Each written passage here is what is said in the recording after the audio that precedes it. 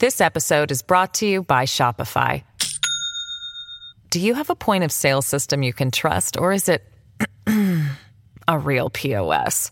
You need Shopify for retail. From accepting payments to managing inventory, Shopify POS has everything you need to sell in person. Go to shopify.com/system, all lowercase, to take your retail business to the next level today. That's shopify.com/system. Hello, everybody. This is Marshall Poe. I'm the editor of the New Books Network. NBN listeners like to read books and buy them. So we thought we'd tell you that right now, our friends at Princeton University Press are having a remarkable site-wide sale. You can get 50% off books, including ebooks and audiobooks, with the code 50, F-I-F-T-Y, at checkout until May 31. You can save some real money on Princeton University Press books. I encourage you to go there and check it out. Welcome to the New Books Network. Hello, everybody, and welcome back to New Books in African American Studies, a podcast channel on the New Books Network. I'm Omari Everett Phillips, the host of the channel. Today we'll be talking to Dr. Jonathan White about his new book, To Address You as My Friend, African Americans' Letters to Abraham Lincoln. Dr. Jonathan White, welcome to the show. Thank you so much for having me. Well, Dr. White, I wonder if you could begin the interview just by telling us a bit about yourself. Sure. I grew up outside of Philadelphia. I actually grew up in a farmhouse from the 1720s, and as a kid, I dug up all sorts of old junk in the backyard, and that's what got me interested in history.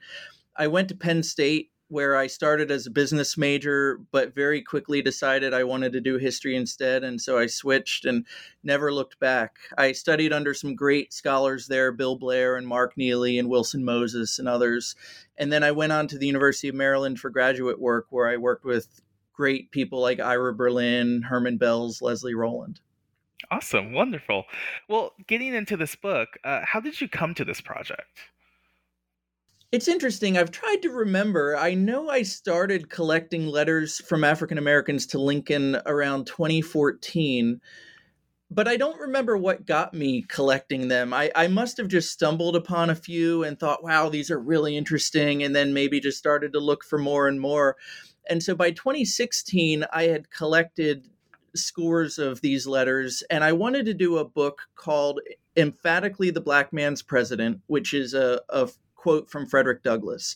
And then the subtitle was going to be something like African American Correspondence and Conversations with Abraham Lincoln.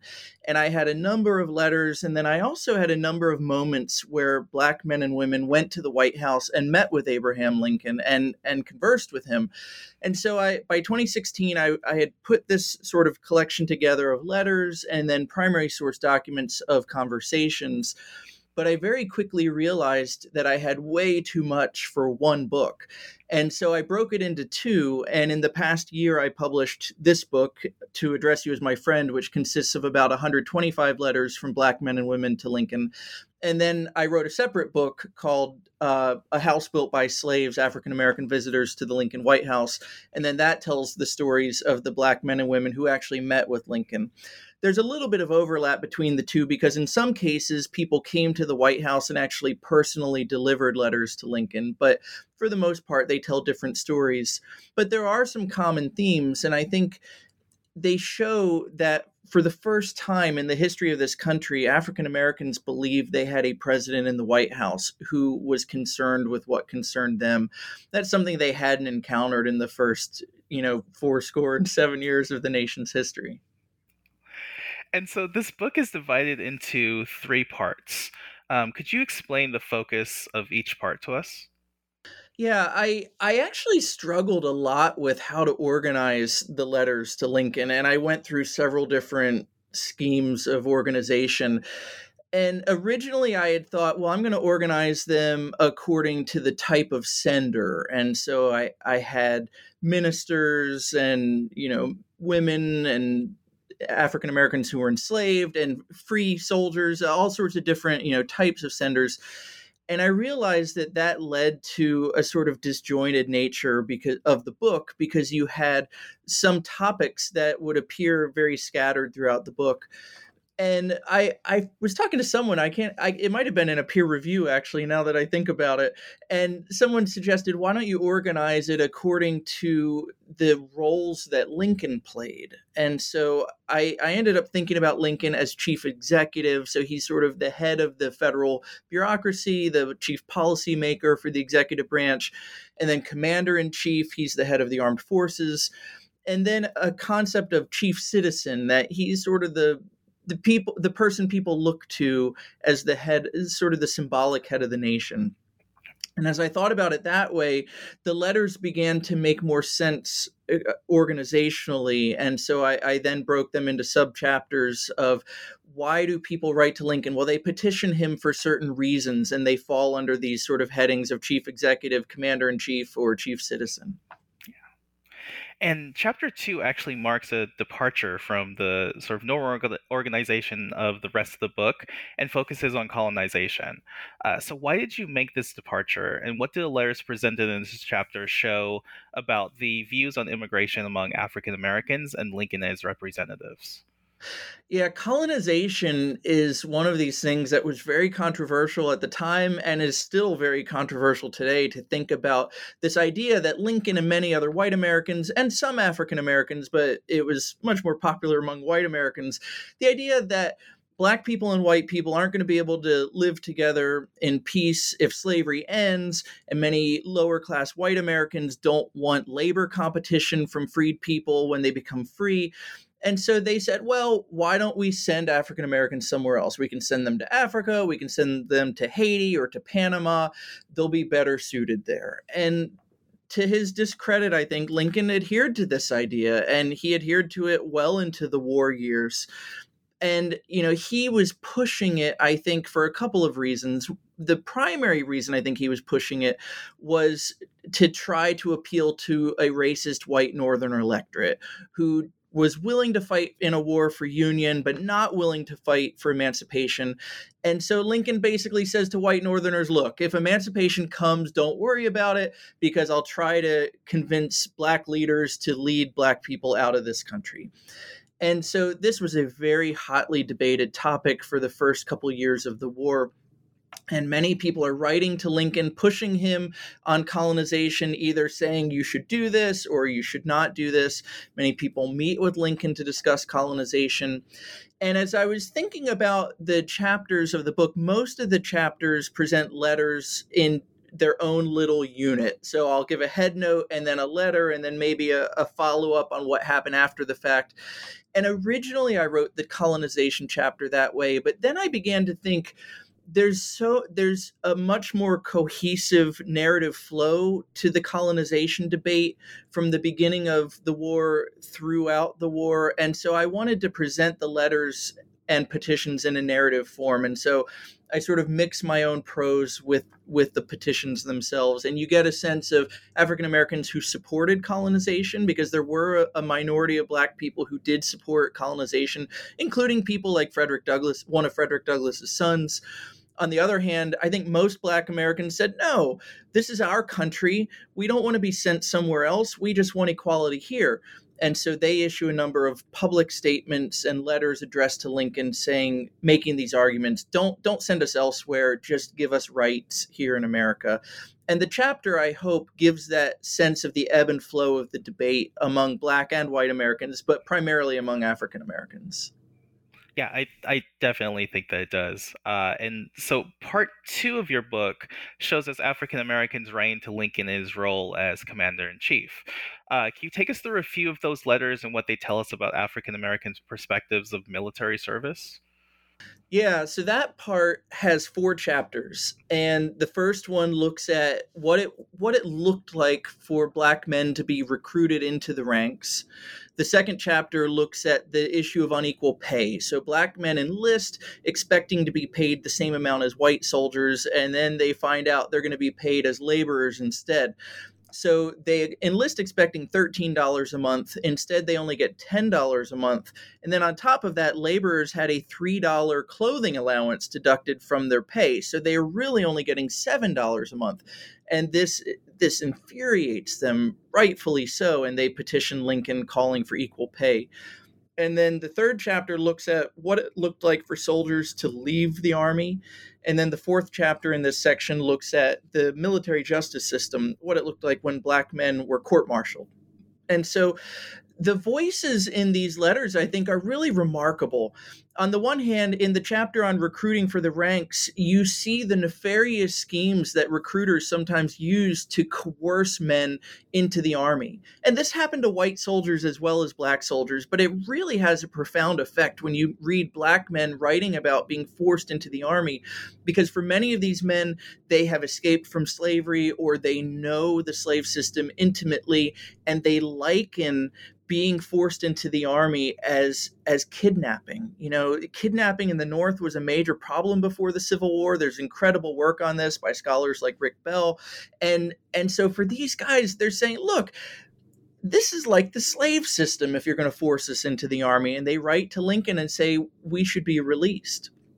On the issue of unequal pay, you have Black men asserting their rights, saying, bullets do not discriminate on account of the color of our skin. If we are in the front lines and a Confederate is shooting, the bullet doesn't know the difference between a white soldier and a Black soldier. And for that reason, we deserve full equal pay. And they talk about the suffering of their families. And you see a really intimate picture into Black family life when Black wives write to Lincoln and they say, we are suffering. We can't feed our children because our husbands are not getting the pay they deserve. The issue of navigating military justice, I think, is also really fascinating because you see soldiers who are court-martialed and they turn to Lincoln for justice. They believe they've been wrongly convicted, or they admit that they've done something wrong. They say maybe they didn't know it was wrong, or they'll reform their ways. And so they turn to Lincoln. And in many cases, Lincoln pardons or grants some sort of reprieve. Not in all, as he didn't in all cases for white soldiers either.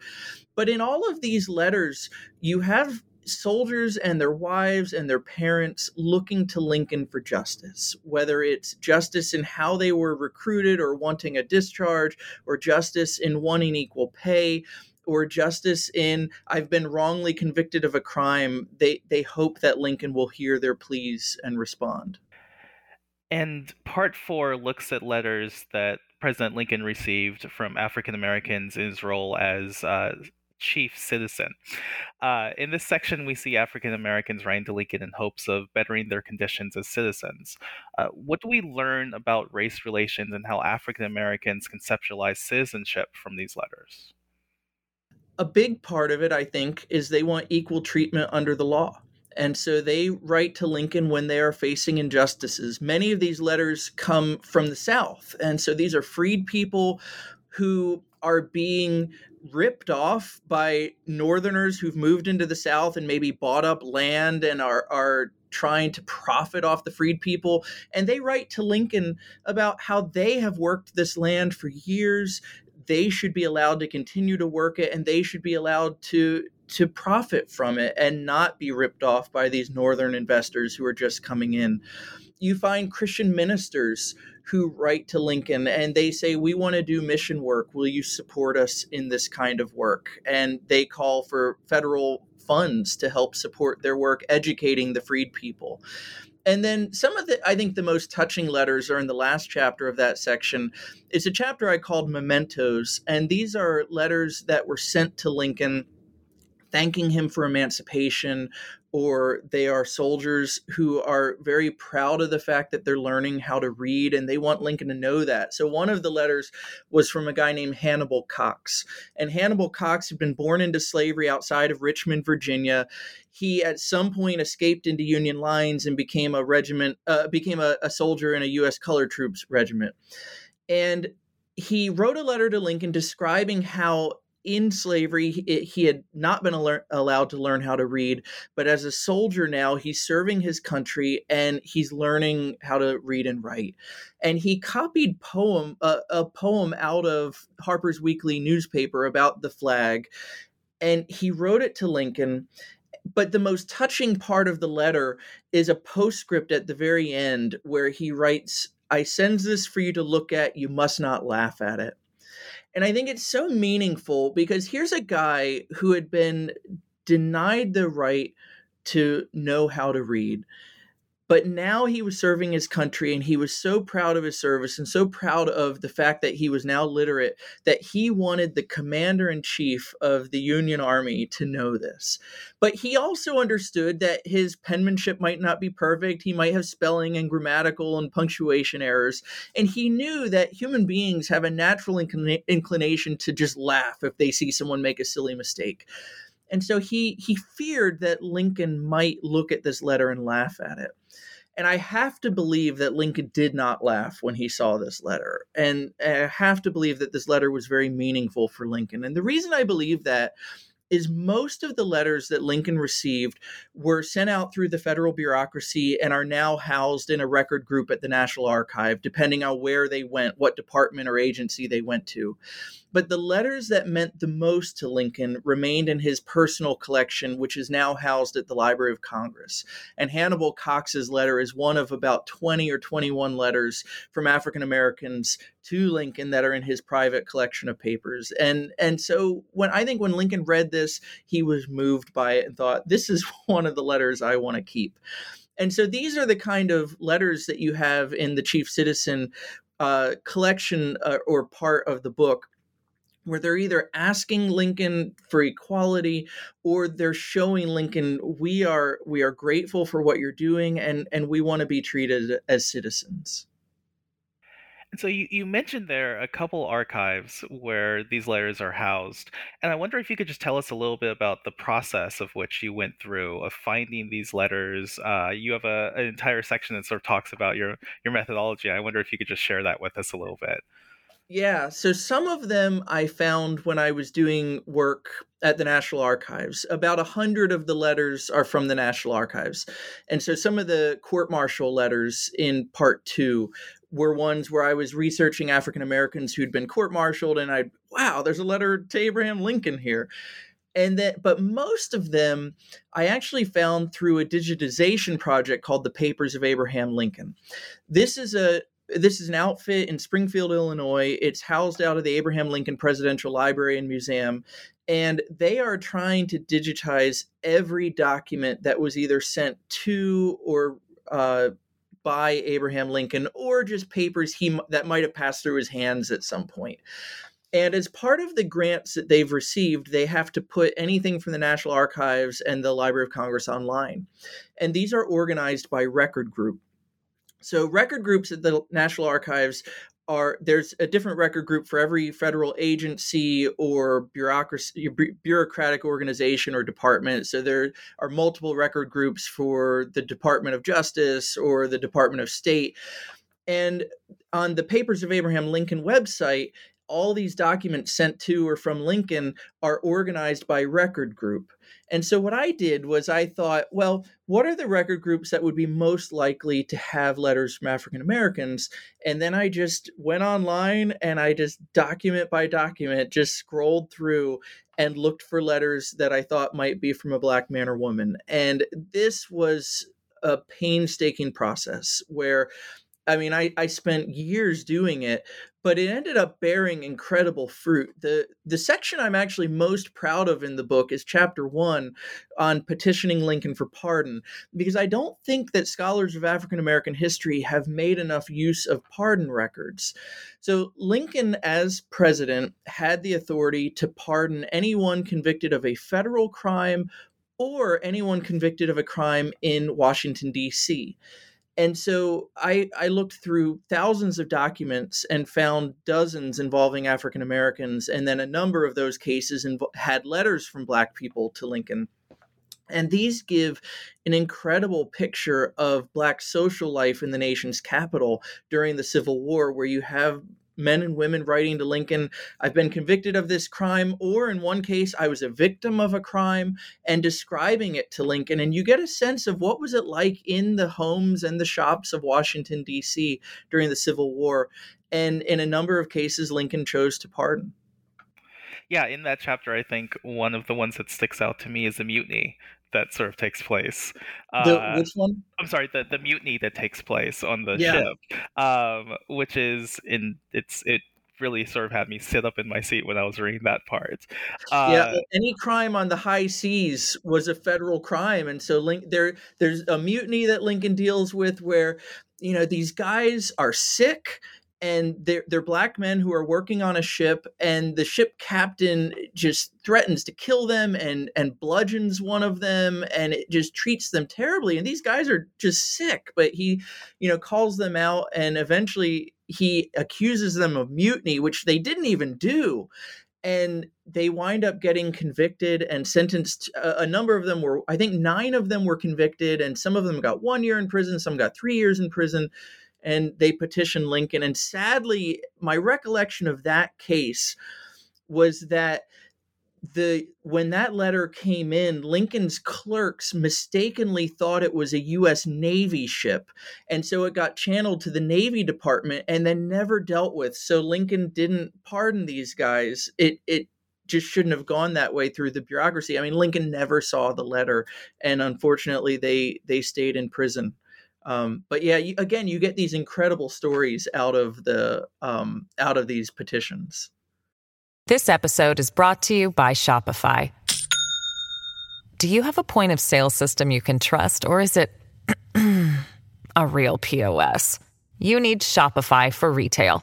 From accepting payments to managing inventory, Shopify POS has everything you need to sell in person. Go to shopify.com/system, all lowercase, to take your retail business to the next level today. That's shopify.com/system. Absolutely.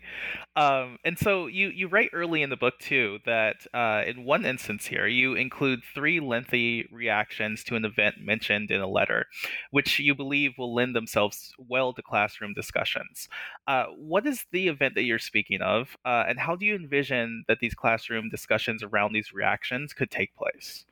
Yeah, one of my hopes is that this book will find use in high school and college classrooms. Having these voices is a very rare thing. I mean, oftentimes to get African American voices from the 19th century, it's a white person who overheard a conversation and then writes down what they heard or think they heard or perceived that they heard.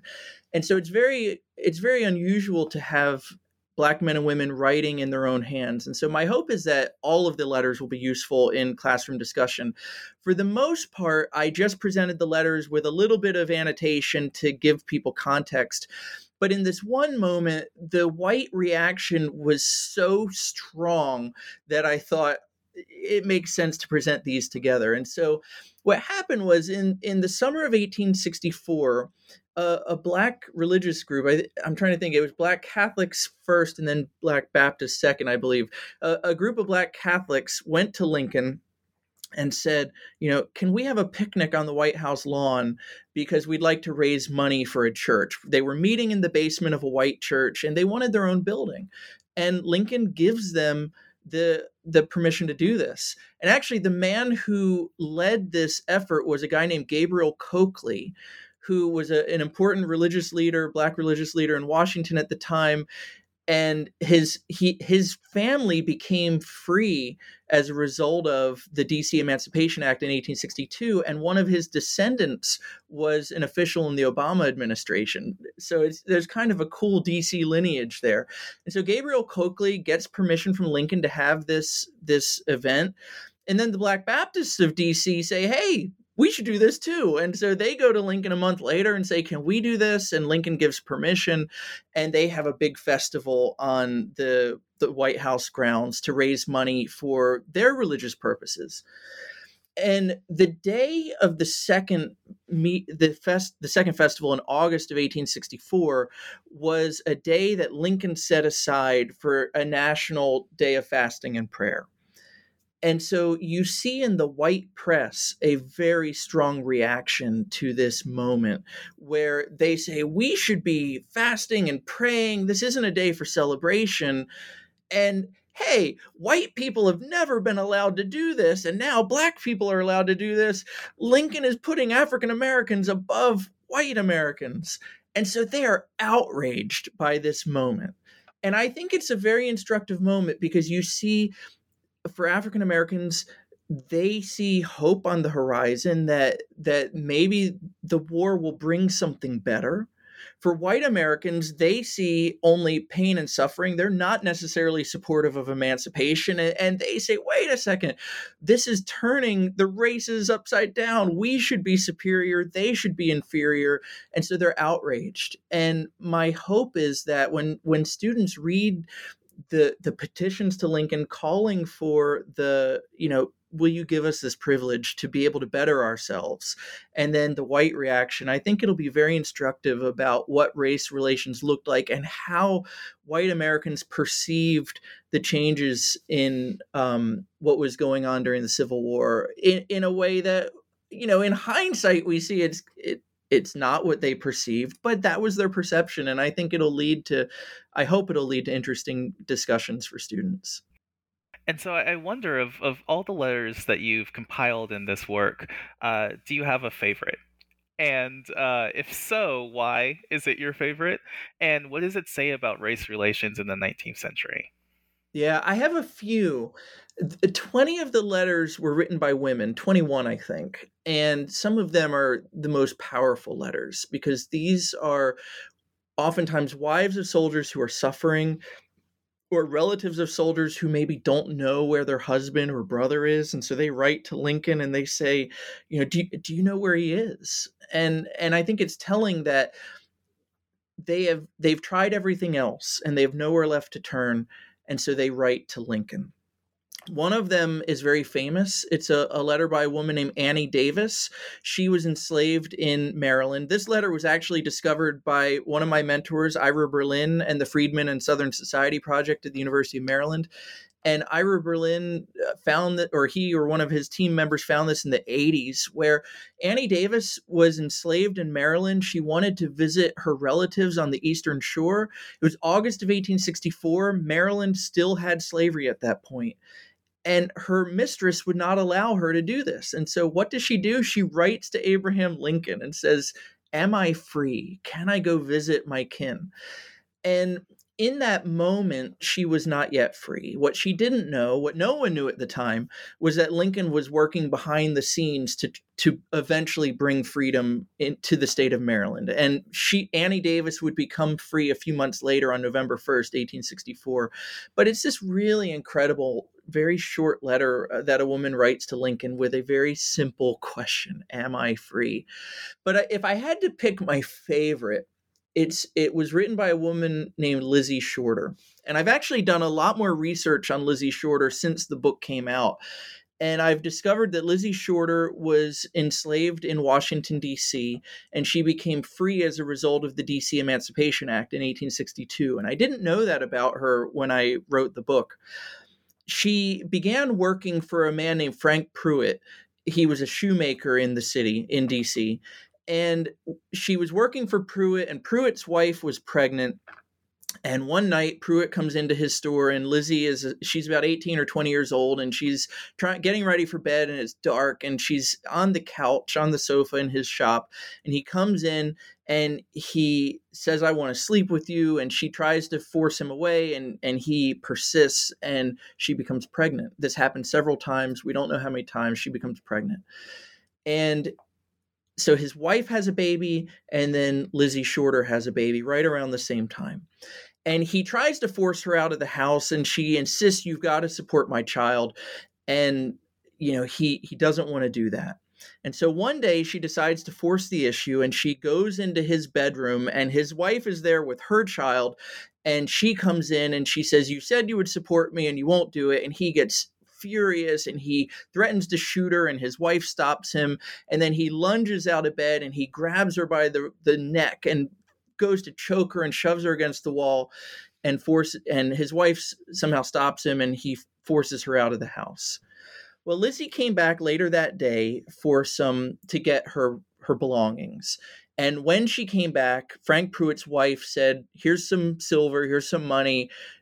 And the condition is, don't tell anyone what my husband did to you. Well, Lizzie was not going to allow this to stand. And so the next day she goes to court, and it takes her several judges, but she finally finds a judge who's willing to issue a warrant against Frank Pruitt for what he had done to her. And he retaliates by claiming that she stole the money his wife gave her, and he has her arrested for larceny. And at some point around the time she gets arrested, her baby dies. Well, Frank Pruitt goes to trial for what he had done to Lizzie Shorter, and he is acquitted. And then in the fall of 1864, Lizzie Shorter goes to trial for grand larceny, and she is convicted. Well, it's October of 1864. She's convicted, and a few weeks later, she is sentenced to 1 year in prison at labor at the Albany Penitentiary. And here is this woman who has just faced extraordinary injustice. She has been sexually assaulted. She's been wrongly accused of stealing. She is then convicted of that, and her baby dies, and now she's going to have to spend a year in prison. And with nowhere left to turn, she writes to Abraham Lincoln. And so she writes to Lincoln around November 3rd or 4th, and he gets the letter within about a day. And the very next day, Lincoln pardons her. And I just think it's this extraordinary moment where, again, you have a young woman who has faced so much injustice in her life with nowhere left to turn. She believes that the president of the United States might actually be concerned with her welfare.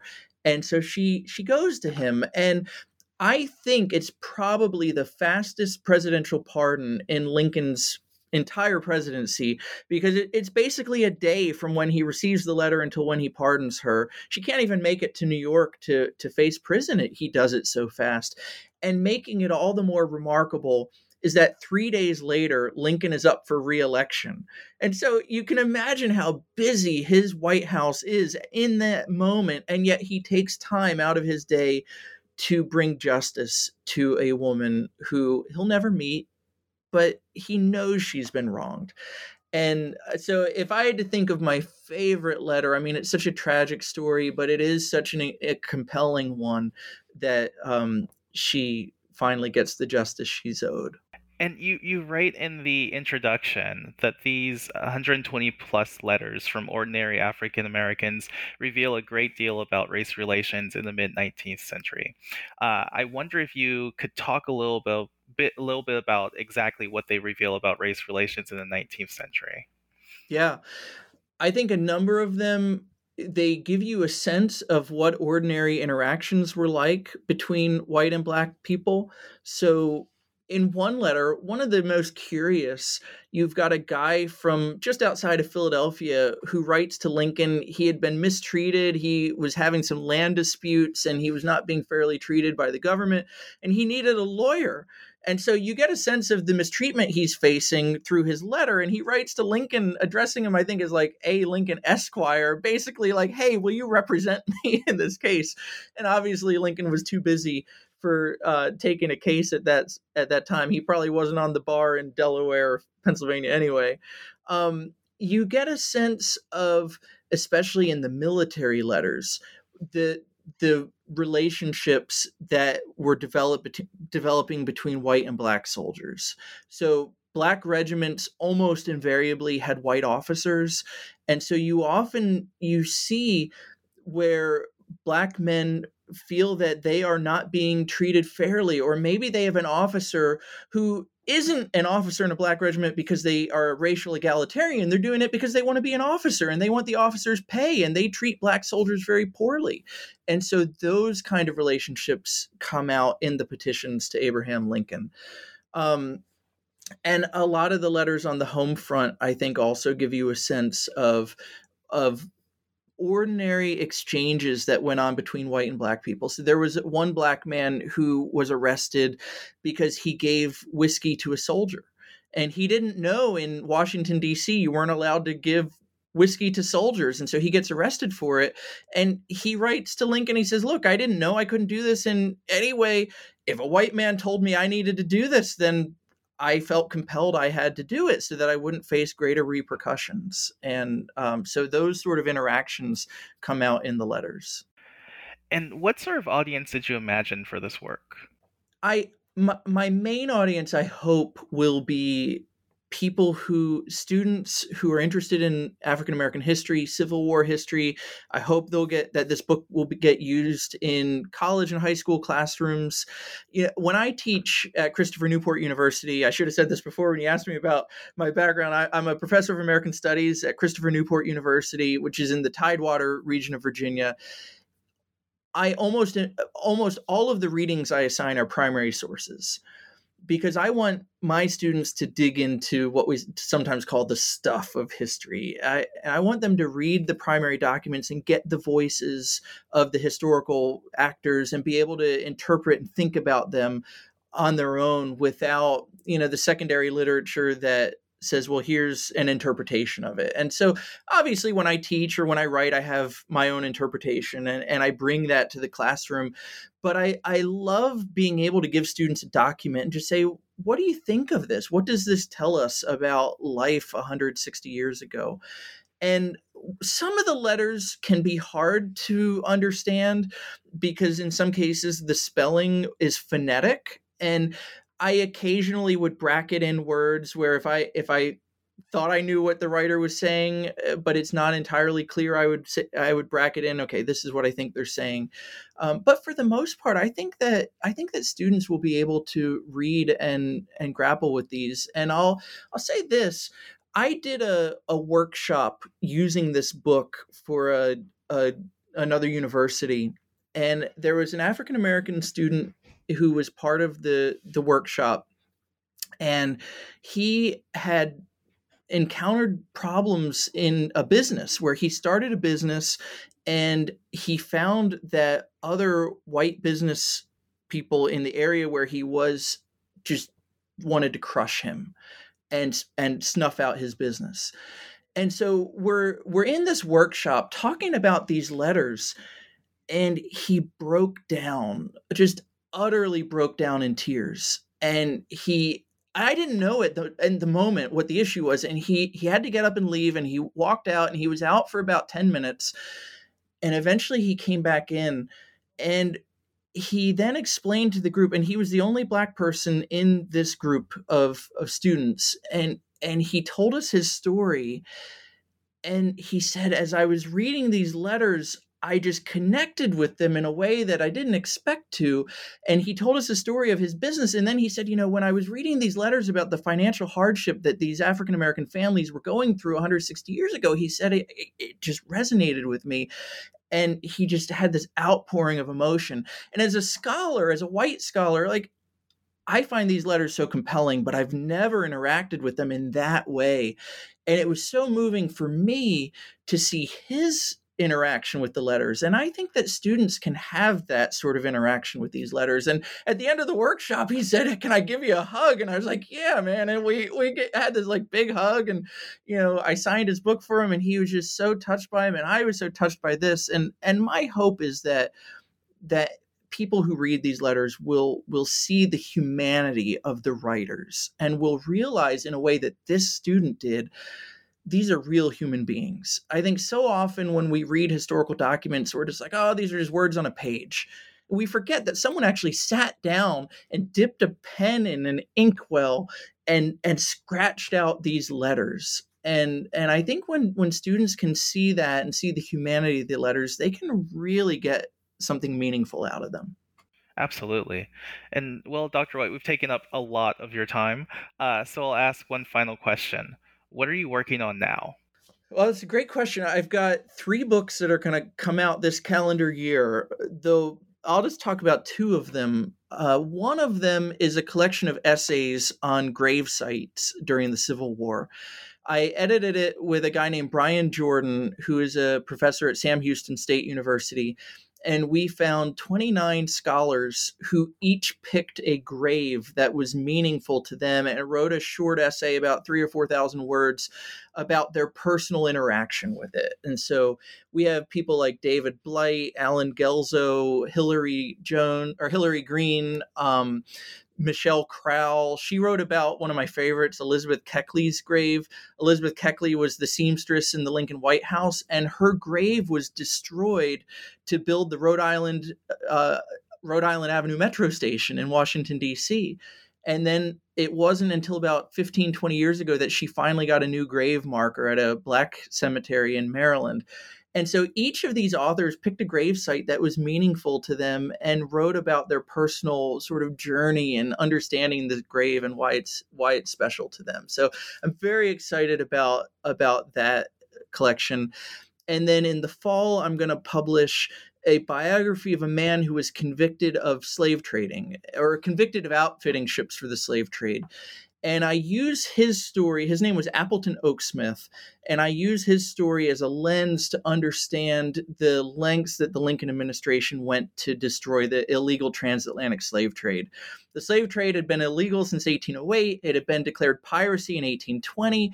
And yet everyone turned a blind eye to it until Lincoln came into office. And so it's a book I'm really excited to have come out, because it's going to show, Lincoln actually violated international law in an attempt to destroy the slave trade. And it's a story that has never been known before. So I'm doing the finishing touches on those two books, and I'm very excited. The Graves book comes out in August, and then the Oaksmith biography in September. So it'll be a fun fall for me. Wonderful. Well, I will definitely look out for that. I'm sure others will as well. And those sound like wonderful projects as well. So, Dr. Jonathan White, I want to thank you for being on the show today. I really enjoyed the book. I really enjoyed the conversation. And take care. Yeah, thank you again for having me.